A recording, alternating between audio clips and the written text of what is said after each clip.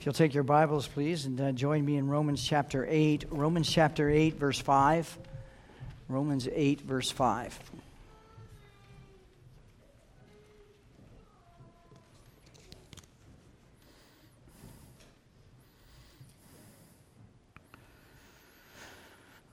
For those who live according to the flesh set their minds on the things of the flesh, but those who live according to the Spirit set their minds on the things of the Spirit.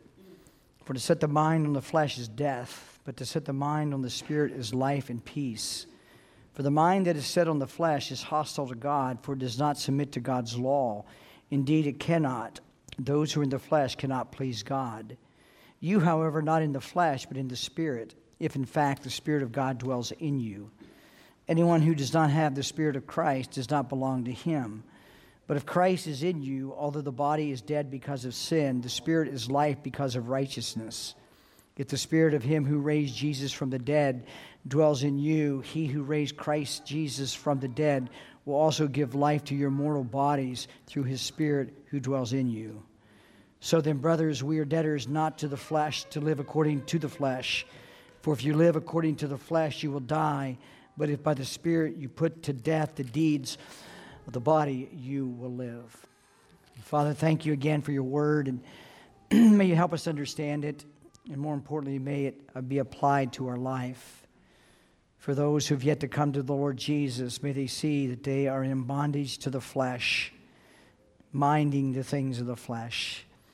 And Lord, for the Christian, may they be encouraged to see that they do mind the things of the Spirit, but yet the flesh is very real and continues to fight. And so, Lord, we thank you again, and so may you help us. We are a needy people, and we are so grateful that your Spirit has been promised to teach us. In Jesus' name, amen. You may be seated. Well, we're back in Romans chapter 8. We've had one stop. We're going to have numerous, Lord willing, there'll be numerous stops in Romans chapter 8.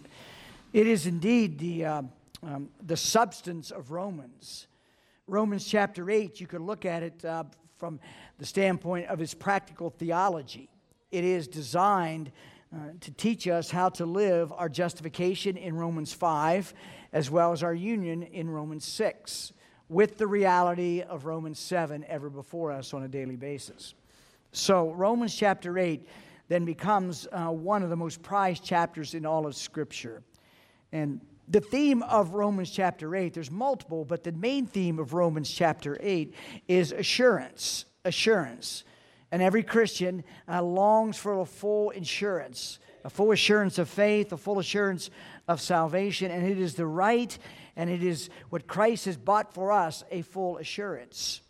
And so as we went through in our first look at Romans chapter 8, I identified 7 of the riches that are found within this book. 7 treasures, so to speak, that help us to understand assurance. The first was in verses 1 through 4, our position in Christ. Our position in Christ assures of our standing in Christ, which is no condemnation. And then we're going to look at the empowering presence of the Spirit. That will cover verses 5 through 13 with multiple stopovers in this section. The next treasure chest of assurance is our adoption. It's found in verses 14 through 17, and we do want to spend a little bit of time understanding what it means to be a child of God and the assurance that we can obtain by understanding adoption into His forever family. Verses 18 through 25 is the Spirit-produced thirst for glorification. One of the signs of assurance and one of the strong evidences of assurance is a longing to be relieved from this body of sin that still remains within us. Then we have the Spirit's intercession in verses 26 through 27, the golden chain of redemption in verses 28 through 30, and the sacrificial and keeping love of God, verses 31 through 39. Now, I said that quickly, not that you would remember it, but just so that you would know that there is a plethora of things in this chapter that will teach you and help you with your assurance. It is one of the greatest chapters if you want to be assured of your salvation and of His presence in your life. If you're not a Christian, it will also be one of those chapters that will show you that you're not. And thus, that by the time that we work our way through this, even maybe today, that you would be a Christian, that you would embrace the Lord Jesus. Now, we're finding ourselves in verses, I read 5 through 13. That is the second section of the treasure chest of God's gifts to us of assurance, the empowering presence of the Spirit. The empowering presence of the Spirit. This is the substance of chapter 8. This is the one, as I told you, chapter 8 in its whole is a practical application of the theology in chapters 5, 6, and 7. What you have in the middle of chapter 8, verses 5 through 13, you have the Spirit's presence and the Spirit's power enabling you to live the justified life. It is the very application of those doctrines. But what also is very clear in this section, verses 5 through 13, is the contrast. There is a contrast between the unbeliever and the believer. There is the unbeliever who is enslaved and lives according to the flesh, and there is the believer who lives according to the Spirit, howbeit not without the struggles of Romans 7. And so then we'll see that there are clear distinctions in this chapter in regards, in this section, verses 5 through 13, in living out the Christian life. Now, as I told you before, and it's important to remember this, is that Romans is Paul's most logical of all of his letters. It is the one that has very sound reasoning, as he would reason all in the first 4 or 5 chapters. He would reason with the Jew and Gentile alike concerning sin, concerning total depravity. And so when you come to chapter 8, he does the same thing. It's very logical. And when I say logical, is that he places a strong emphasis on the mind, And I wonder if we really understand, and the temptation as you go through this, you see how many times Paul would refer to the mind or our thinking pattern. The temptation is to go off and just do a series on the importance of the mind in the Christian life. Because I'm not sure that we understand to the extent, and I say that from my perspective, is how much our thinking determines the quality of our Christian life. As you think, so you live. Solomon would tell us that in Proverbs 23:7. For as he thinks within himself, so he is. The mind will appear in this section 5 times in the ESV. It will appear 4 times and once implied in the NAS. It will also appear 4 times and 1 time implied in the King James. So the mind dominates through this section. And if we don't understand the place of thinking and the place of the mind in the Christian life, we're not going to understand what he's saying. And so I just want us to establish that. I'm not going to go off on a series. We're not going to do that. We've been known to do that stuff and never come back to where we were. So what we're going to do is I want to give you 4 reasons why the mind is critical to the Christian life. And it also, I'll add a 5th one in the front now, is this. We live in such a mindless culture. We live in a culture that does not promote deep thinking. It does not. I mean, just look at the political arena. Not for very long, please. It is absolute mindless. It is emotional. There's no reasoning. There is no civility in the conversation. It is mindless. And we look around at the debauchery that is gripped the nation in the last 50 years, the immorality. It is mindless obedience to the flesh. There is absolutely no hard thinking being done, and the Christian has not been immune to that. If I was to stand at the end of the door and as you all walk out and no one is allowed to avoid me, I would ask you, tell me the last Christian book you read that wasn't about a how-to. When is the last book you read on the person of Jesus Christ? When's the last book you read on applying justification? When is the last Christian book that you read that challenged your thinking? How many of you would look for the exit the other way? And I don't say that to indict you. And I've had Christians tell me that, I'm just not much of a reader. And I just kind of sit back and I say, God gave us a book.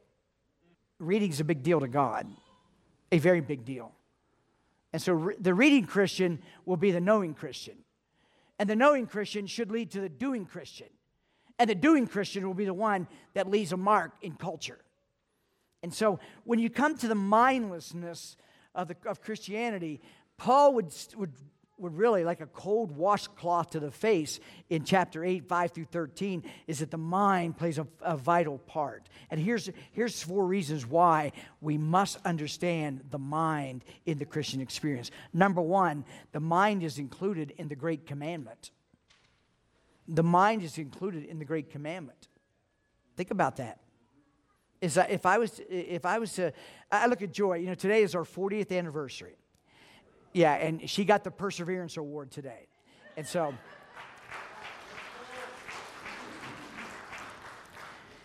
wouldn't it seem odd, to us in our human, but apart from being a Christian, if I looked at her and said, Joy, I love you with all my mind. What if you went out in the world and you said, now how many greeting cards, if you go out there, I just love you, sweetie, with all my mind? It isn't out there, isn't it? Why? Because the word, I should say, love, has been hijacked by our world to mean more of an infatuation or a lust, and it's conditional to where if you don't serve me or do this, then I just don't love you. It's like that person, the girlfriend, she was going to break up with her boyfriend, and he had a picture of her, said, "Oh, I want my picture back," and then in the back of it, it said, "I will love you always. If we break up, I want my picture back." That's really what we live in a world. We live in a world that does not know what love is. And the mind is critical in loving. In the Great Commandment, Jesus would tell this to the lawyer, Matthew 22, 36 through 40. "Teacher, which is the great commandment in the law?" And he said to him, "You shall love the Lord your God with all your heart, with all your soul, and with all your mind." And that includes with all your strength. This is the great and first commandment. Now, what does Jesus mean by that?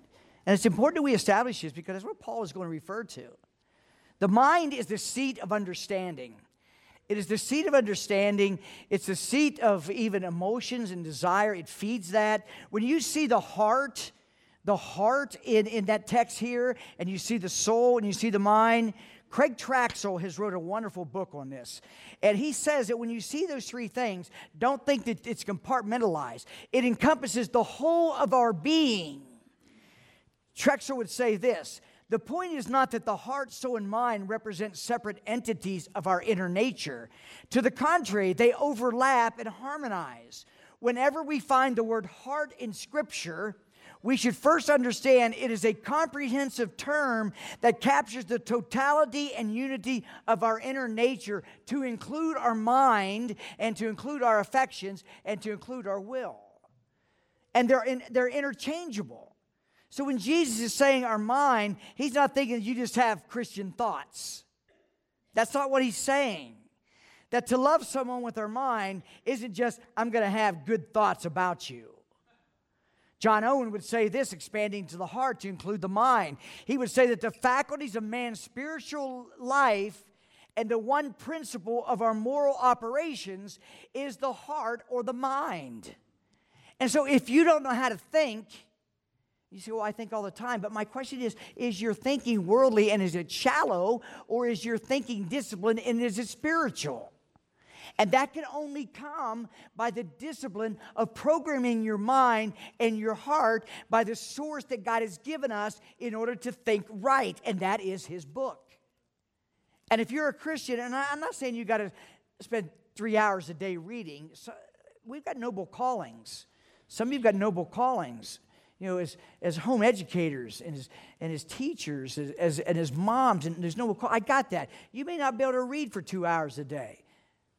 But I bet you can read for 15 or a half hour. You waste a lot of time. Hey, don't take the word betting that I'm a betting man. I'm not, okay? But the reality is, beloved, you got to be able to read because your mind has to be renewed by the only source that's going to keep you from falling prey to the world and backsliding, and that is His book. So you have to be a reader. You have to be. Now, that would include audiobooks. I think those are good. But make sure that you are that. So the first reason why, though we need to have our minds engaged, as Paul would have, is because we can't obey the reason why we exist, and that is to love God unless our mind is engaged. You have to use your mind when it comes to loving God. The second reason why the mind must be understood in the Christian life is because of the predominance of the mind in the New Testament. Though Paul would extensively use the mind in Romans, he's not the only one. Do a study of the mind in the Scripture, and you're going to find that it appears not just in Pauline epistles, but Peter has much to say about the mind as well. When Peter fell in the temptation, when he fell in the temptation with the little girl, I would argue that his mind went south. Is that he was not watching, and to be watchful requires a mind that is educated, that is renewed, that is on guard. And Peter would tell us this very thing, that we are to have our minds set on the second coming of Christ, to be sober-minded, to be serious, because life is serious. And life is serious because you only get to do it once. You only get to do it once. And if our purpose is to love God with all of our heart, mind, soul, and strength, then we probably need to figure out how to do that before it's over. And Paul uses the mind, as I said, extensively in his. So that's the second reason why we must see the use of the mind in this text, because of the predominance of the mind in the Christian experience. Thirdly, and I kind of alluded to this already, is that Paul, in writing section 5 through 13, if we're going to understand what Paul's saying, we need to understand how the mind functions in this section. And he says that those who would mind the things of the flesh, and those who would mind the things of the Spirit. So there is two applications for this. Paul was telling us in verses 5 through 8, which we're covering today, he's telling us that the mind is the controlling and determining factor of whether you're a believer or not. That you can determine whether you're a believer or not by what controls your mind. By what is your first thought in the morning? How often do you fix your thoughts on the things of God throughout the day? A believer will do that. The unbeliever will not, has no desire to. And so you can quickly determine. Now, you can be a believer and not fix your mind on the things of God. You can. I would argue that if that is you, you're probably stressed out, you probably have no joy, you have no peace, and that you are struggling to maintain any joy in your Christian experience. And why? Because it begins in how you think. It depends on the mind. And so Paul would emphasize this so much that he would tell us that the controlling and determining factor, whether or not you're a believer or unbeliever, will be in the mind. But in verses 5 and verses 6, as we're looking at that text now, Romans 8, 5 through 8, but 5 and 6, you're going to see that there is a distinct difference in the use of the mind here. Verse 5, for those who according to the flesh set their minds on the things of the flesh, but those who are according to the Spirit, the things of the Spirit. Now, as I mentioned, there's a contrast here. This pattern that Paul uses in contrast is not unlike the pattern that John uses in his first epistle. The first epistle, he would use a lot of if-then. It says, if you say, but you don't do, then this. So there's contrast throughout 1 John that will give you assurance as well. Well, here we have in verse 5, he says, for those who according to the flesh set their minds on the things of the flesh. Okay? Then the contrast, but those who according to the Spirit, the things of the Spirit. Now here's the distinction. In verse 5, the mind is fixed. The mind is fixed by the corrupt nature of still being in Adam. The mind in verse 6 is fixed on the Spirit, but not immune to the attacks of the Adamic nature. In verse 5, no human being can change. Apart from Jesus Christ, you have no ability to change your thinking from the things of the flesh. None. You're enslaved to that. You are constantly doing that. All you do is flesh. And by the way, when it comes to spiritual warfare, we know that there's three foes. There's the devil, there's the world, and there's the flesh. Your greatest foe is the flesh. And your flesh is exploited by the devil, and your flesh is exploited by the world. And the goal of the devil and the goal of the world is really, in simplicity, one thing, is to get your mind off Christ. Looking unto Jesus, Hebrews 12, 1, 2, looking unto Jesus, That looking is a fixed gaze, and obviously it isn't literal, so it has to include the mind and by faith. And if you take your eyes off Jesus as a Christian, you're going to find yourself falling numerous times to the sins of the flesh. It's always that way. It is that way. So in verse 5, Paul is distinguishing that the unbeliever, the mind is set. That word set, it means to be fixed upon. But he's saying for the unbeliever, and he's already established this in chapter 5. Chapter 5 and chapter 8 are linked together. In chapter 5, he talks about being in Adam. In Adam, you can't change that. By nature, you can't change your nature. If you're in Adam, your mind is set, is fixed upon everything corrupt, and you can do nothing good in the sight of God. Nothing. In verse 6, where he would say, at the end of verse 5 plus the end of verse 6, for the mind set on the flesh is death, but the mind set on the spirit is life and peace. You see the contrast on a consequence. And we'll talk about that later. All I wanted you to understand here is that the difference between a mind that's set on the flesh, you can't change. A mind that's set on the spirit, you have the power not to be enslaved to the flesh. You don't have to do that. In remember chapter 7? Just go back a couple to verse 23 through 25 in chapter 7. And what does Paul say? He says the very same thing he's saying here, just in different words. For I delight in the inner law of God in my inner being, that would be the things of the Spirit. But I see in my members another law waging war against the law of my mind and making me captive to the law of sin that dwells in my member. He says there's a war in the law of my mind with the law of sin. The law of sin would be the law of flesh. The law of, he says here, waging war the law of my mind, which has been renewed by the Spirit. So he's already acknowledging that there's a war. There is no war with the unbeliever.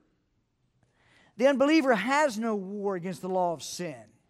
The unbeliever is dead in Adam. The unbeliever, if you're not a Christian today, you sin, and you sin all the time. You constantly sin, though you may not be aware, you may not call it sin, but in God's eye, you are nothing but evil continually. And the only possible way that you can get changed is by the new birth, whereas the spirit of the law now comes in and transforms you. So here's the third reason why we need to see the importance of the mind. Because the Spirit has placed within us the importance of the mind in regards to living the Christian life. Is that there's a war going on, and where does that war occur? That war occurs in your mind. He says the law of the mind, there's the law of sin, and there's the law of God. It's warring in my mind.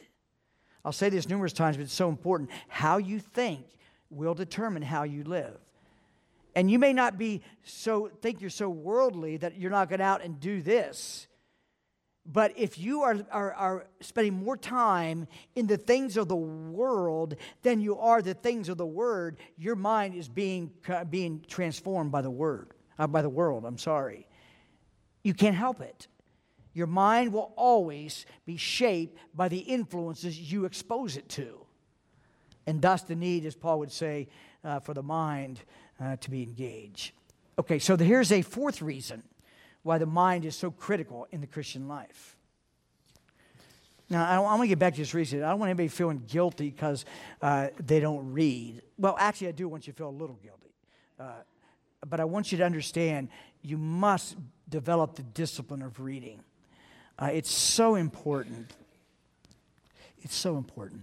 All right, here's a final reason to emphasize the mind in our thinking towards the Christian life. And this is a contemporary application. I already talked briefly about that, but I want to read a little excerpt from a book that was written in 1963. It's as relevant as if it was printed today by an Englishman named Harry Blamires. It's become a classic. It's called The Christian Mind. And this is what Blamires would say. There is no longer a Christian mind. There is still, of course, a Christian ethic, a Christian practice, and a Christian spirituality. As a moral being, the modern Christian subscribes to a code other than that of a non-Christian. We would agree. As a member of the church, he understands obligations and observations ignored by the non-Christian. Sounds good. As a spiritual being, in prayer and meditation, he strives to cultivate a dimension of life unexplored by the non-Christian. Again, we would agree with that. But, now please pay attention to this. But as a thinking being, the modern Christian has succumbed to secularization. This is 1963. He accepts religion, its morality, its worship, its spiritual culture, but he rejects the religious view of life, the view which sets all earthly issues within the context of the eternal, the view which relates all human problems, social, political, cultural, to the doctrinal foundations of the Christian faith. The view which sees all things here below in terms of God's supremacy and earth's transitoriness in terms of heaven and hell. End quote. Now think about your own life just for a minute. Do you interpret everything in life through a spiritual lens of eternity? Do you interpret your job? Do you interpret your roles in your family? Do you interpret the political arena? Do you interpret the use of your time? The use of your material resources? Blamires would argue, and I believe he's right because I've seen it in my own life, is there's a tendency to compartmentalize Christianity to where it fits into this and it fits into this, but then I've got this other part of my life. There is no duality in this. And the only way to have that is a renewed mind that shows us that this life here is really for one purpose and one purpose only. It is to prepare for the next life. And the only way that you can have that is to have the mind, as Paul would tell us, that is set on the things of the Spirit, not on the things of the flesh. And here's the challenge for the Christian. As we look through this, we spend weeks looking at this, here's the challenge for the Christian, is that there are things of the flesh. There are things of the flesh that are not bad. Now, he's talking about corrupt flesh here, but I'm talking about, when I say flesh, I'm talking about, in the context here before we look at this, I'm talking about there are things in life that are not sinful that you may find yourself committing to and doing that may not be the best things to do. Is you can commit to good things, but yet you may be sacrificing the best things. And the problem could very well be is you and I are not interpreting all of life through the lens of what Blamires would say, the eternal and the spiritual. Now, I'm not talking become a monk and be monastic and move to the hill. I'm not talking about that. That's not what I'm talking about. It would sound great to get some books and just go somewhere and never come down.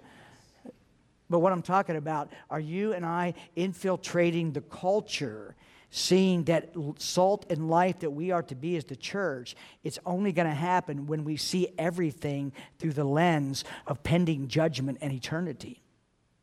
And so the mind that is set on the Spirit will see those things. And we're going to look and do some really soul searching in this text here, because that's what Paul would have us to do. We need to understand, what does it mean to set our mind on the things of the Spirit? And what are the things of the Spirit? And how do I get there? But now let's take a look at the contrast itself. Now, as we look at this contrast between the unbeliever and the believer, we're only going to do the believer today. We're only going to look at the believer, the one that in verse 5 and 6 that is set on the flesh. You say, well, I'm a believer. Well, you know what this does? It kind of gives us a heart check. It gives us a heart check. Is that we can see how Paul would say this of the unbeliever. We can look at it in our own life, and it can actually give us an assurance, because that's what this chapter is about. It can give us assurance, and you can look in your life and say, I was that. I was that. I'm not that. I may not be fully understanding this, to have my mind set on things of the Spirit, but I know I want to, and I know I'm going to strive to. So this can be a source of assurance for you as we work our way through this attitude or this condition of the unbeliever and the flesh. Okay, verse 5. Here's the first thing for the unbeliever. And if you're here today and you find that the unbeliever, that you might be more characterized by the fleshly type of lifestyle, then thank God that He's put you in a place today even where you can hear the gospel and you can go from being a slave to the things of the flesh to now having the power to live under the things of the Spirit. All right, verse 5 through 8, we'll read that again. For those who live according or after the flesh, who set their minds on the things of the flesh. But those who according to the Spirit, the things of the Spirit. For the mindset on the flesh is death, but the mindset on the Spirit is life and peace. Because the mindset on the flesh is hostile towards God, for it does not subject itself to the law of God, for it is not even able to do so. And those who are in the flesh cannot please God. Now, in those verses there, do you see that the primary emphasis that he's making is on the life in the flesh? He only mentions the Spirit a couple times, and he doesn't even define it. All he says is that those who are according to the Spirit, the things of the Spirit. He doesn't tell us what those are. And then he would say the mindset on the Spirit is life and peace. So he would show the contrast between the Spirit life is one that is vital, or I would even say abundant life and peace, whereas the flesh is death. So he would have us to understand what these people, these Romans were. They were in the flesh, and there's probably still some there. And so he's preaching not only to the church, but he's preaching evangelistically as he would have wrote this letter and give this message. Now, the first thing we need to define is, what is the flesh? What is the flesh? What is he referring to? Well, it's not that muscles. It's not the sinew. It's not the body. It's not that. He's used that before, and the Bible will use that, but it's not that.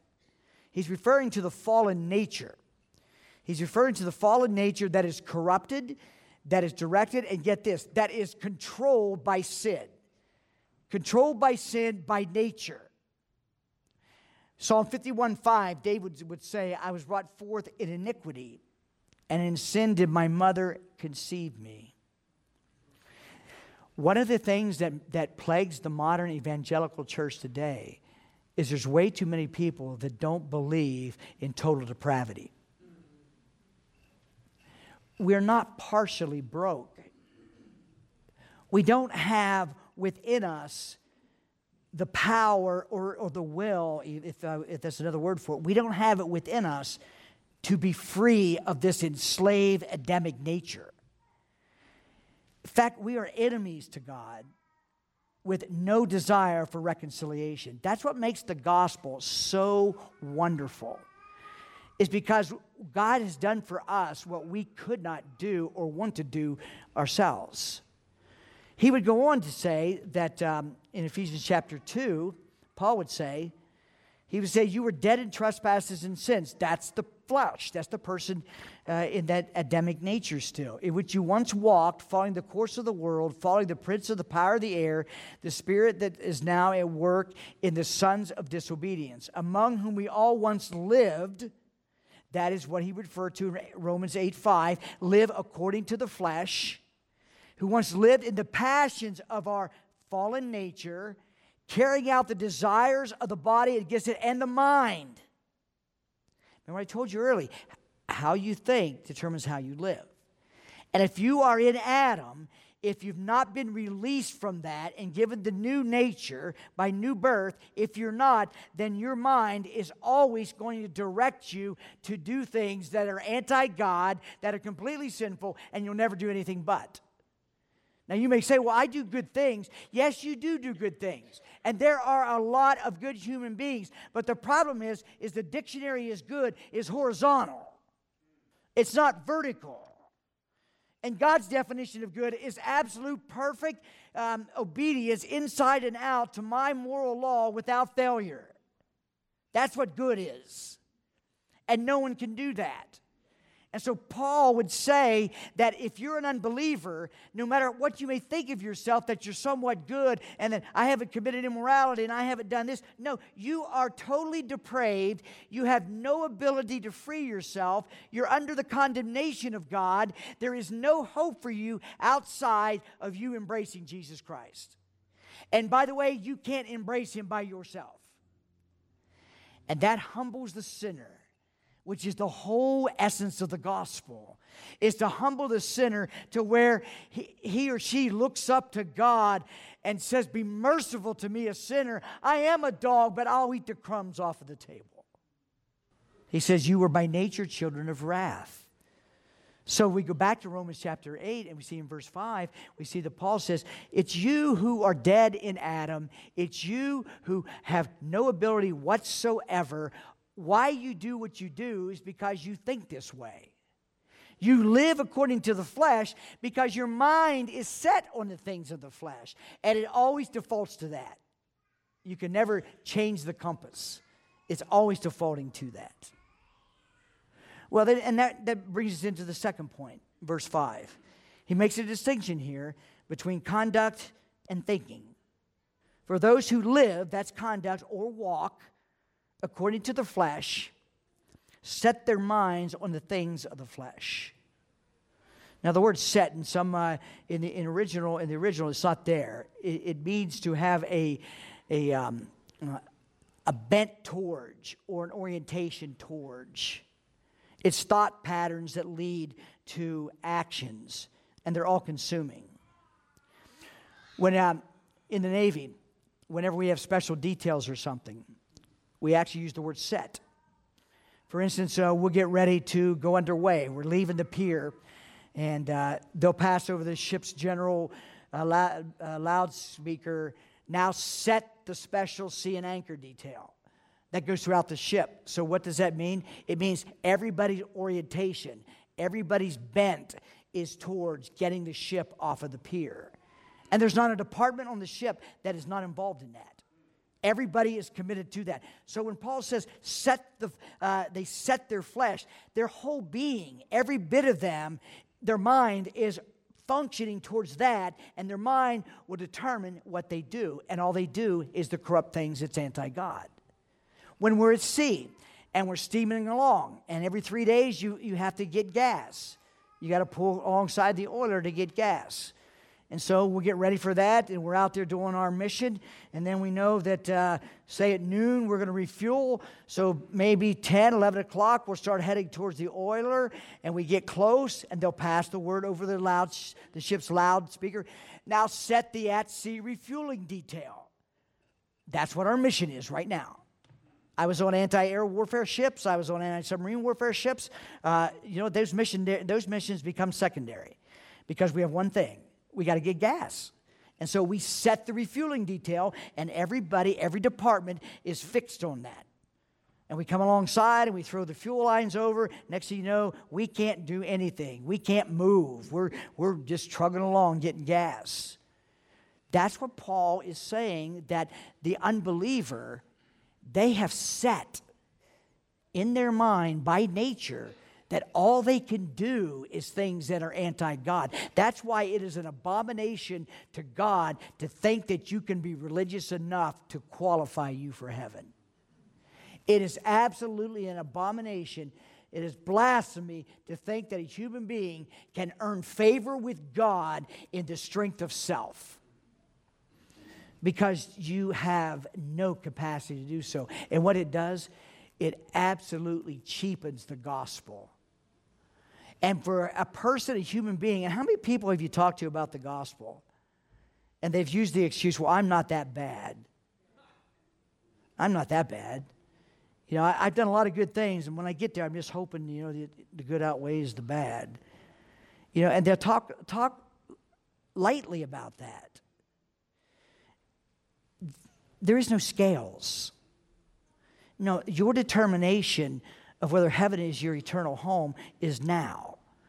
And it's determined by whether you are in the flesh or in the spirit.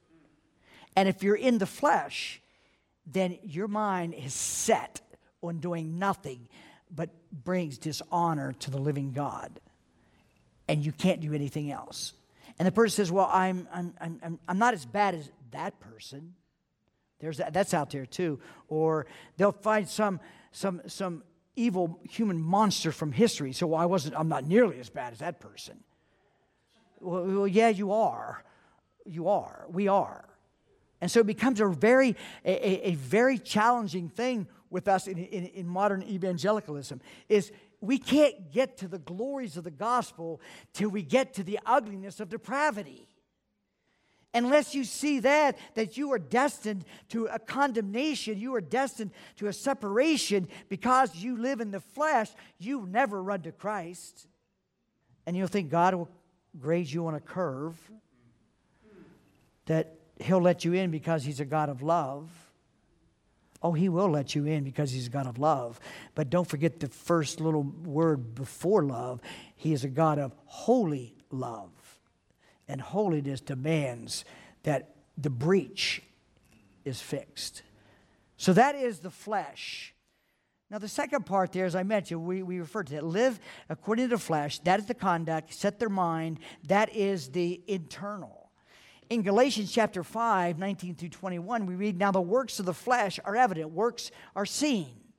Sexual immorality, impurity. Now think about 21st century America as I read this. Sexual immorality, impurity, sensuality, idolatry. Now, idolatry, don't think idolatry is you got these images on your fireplace or something. It's not the little plastic thing on your dash. This idolatry is anything that you value and put ahead of God. That's idolatry. It could be your family. Your family could be an idol. It could be materialism, whatever. The list is long. We are all at one time idolaters. And even as Christians, we got to be careful that we don't become idolaters again. But he goes on, he says, idolatry, sorcery, enmity, strife, jealousy, fits of anger, rivalries, dissension, divisions, envy, drunkenness, orgies, and things like these. He says, these are the works. I warn you, as I warned you before, that those who do or live according to the flesh. And living according to the flesh, where did it originate? In the mind. In the mind. When I read this about strife, fits of anger, rivalries, dissensions, divisions. Sadly, I thought of Congress. I thought of our political arena. And it's so true. It used to be that opponents could have a civil conversation. It used to be, I did a wedding, it was up in the northern part of the state to one of our individuals that played church ball. And he professed to be a Christian, and they wanted me to officiate because of the relationship. And our criteria is that if you want that to happen, one, you got to go through 8-9 weeks of premarital counseling. And if you're not in a church, you're not in a church, or you're not of that religion, then you got to come here for the whole time during the counseling. It's pretty tall order. And to my surprise, they agreed. And so they came, and they were here, and we developed that, and so we did the wedding, and we were at the reception, and Joy and I were seated at the reception. We didn't know anybody, and there was this older gentleman. He had lived in Greece, and he had endured persecution as a Christian, and he'd come to the United States, and he walked over there, and Joy and I had our own table. And I thought we were special. It was right beside the kitchen. And we're there, and the servers are going back and forth. I mean, we're right there in the kitchen. And so, but anyway, this gentleman came over, and he said, listen, I want to thank you for the service. He says, there was a lot of unbelievers here. And I'm thinking, wow, this is refreshing.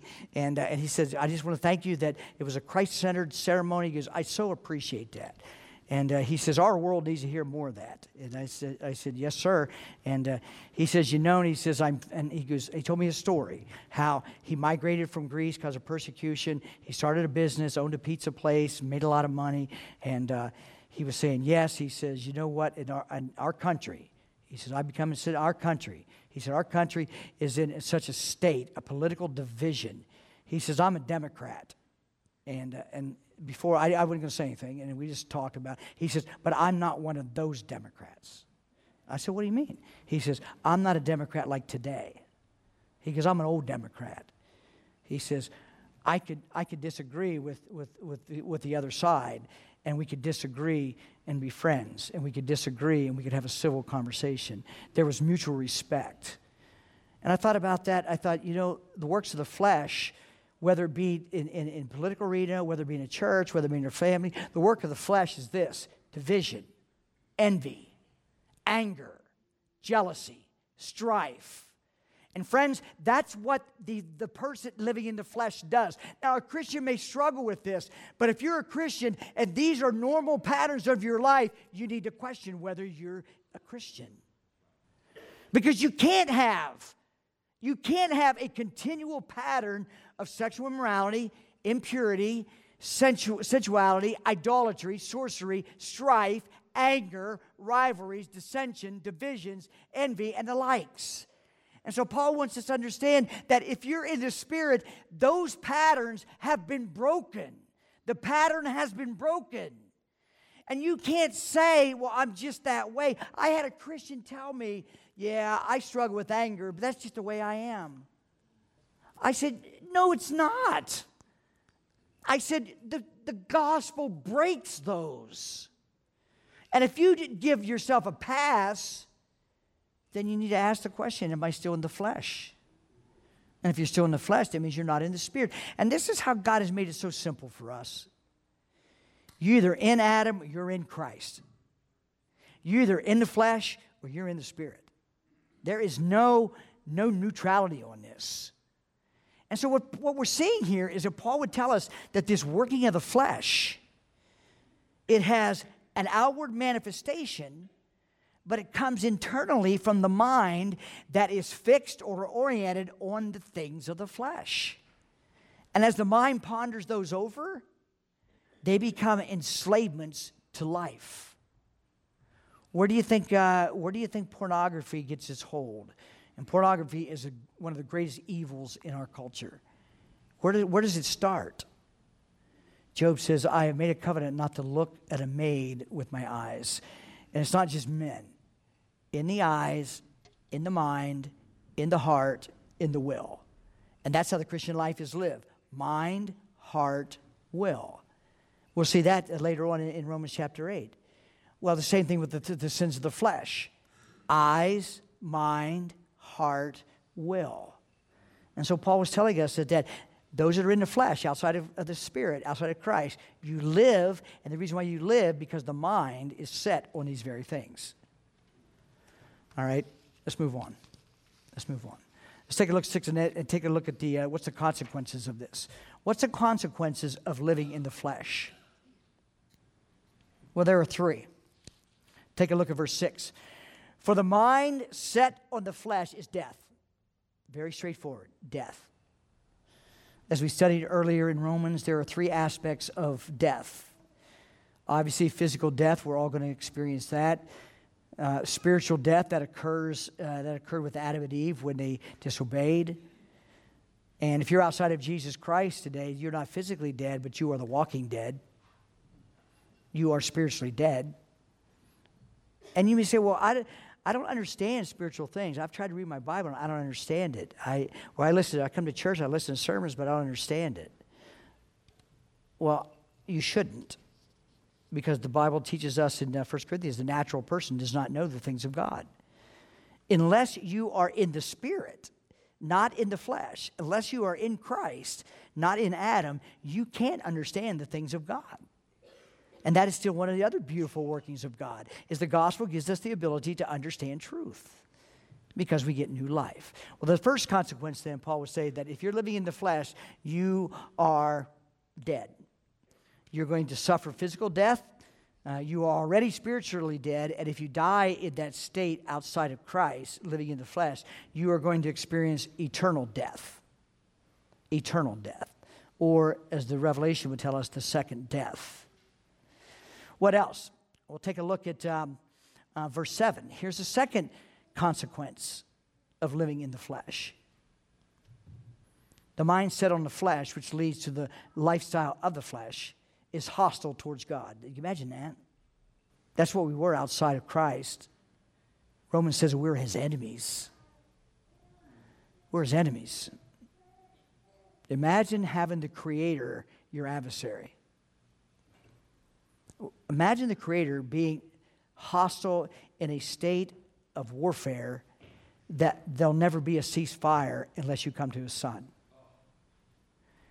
And that even in this life of our hostility with God outside of Christ, we enjoy his common grace. If you're an unbeliever today, you're here and you have health and you have the blessings of life from a Creator who is your enemy. That is the benevolence of God. That is the amazing grace of God that pours the rain on the just and the unjust. But there will be a time, if you die in the flesh, He will pour out upon you for all eternity His unbridled wrath. There'll be no common grace after death. You will feel the full fury of His wrath upon you without any hope of an ending. That's what the person in the flesh will endure. But God, praise His name, He says in Ephesians chapter 2 that Christ Himself is our peace. He has broken down the wall of hostility. Notice this. You didn't break down the wall of hostility. That wall's too high for you to climb. I can't do it. It says Christ came. And when He cries, Eli, Eli, lama sabachthani, and why have you forsaken me? You know what's happening? The walls are coming down. And thus we can look at God and live in the Spirit. Though we struggle still in the flesh, we can live in the Spirit. We're not under the bondage of the flesh, controlled by the mind. And then finally, look at verse 8. And those who are in the flesh cannot please God. Cannot please God. Oh, the goodness and kindness of God that He would create us in His image. And He would create us to know Him, to love Him, to adore Him, to behold Him, to be like Him for all eternity. And then the rupture occurs. Genesis 3. And now man becomes not only His enemy, but man is incapable of any thought towards God that's good. And if the thought isn't good, the action will never be good. Isn't it a sad thought that such a good God, that we now have no capacity to please Him? None. Genesis 6:5, the Lord saw that the wickedness of man was great in the earth, and that every intention of the thoughts of his heart was only evil continually. Sadly, that is us outside of Christ. And so what Paul has done massively in verses 5 through 8, he has laid out the contrast. He has laid out the contrast of what it means to be in the flesh, to be an unbeliever. And it's not just the unbelief. We don't just, well, I don't believe in Jesus Christ. No, He's giving you more substance to what that means. And the substance is simply this.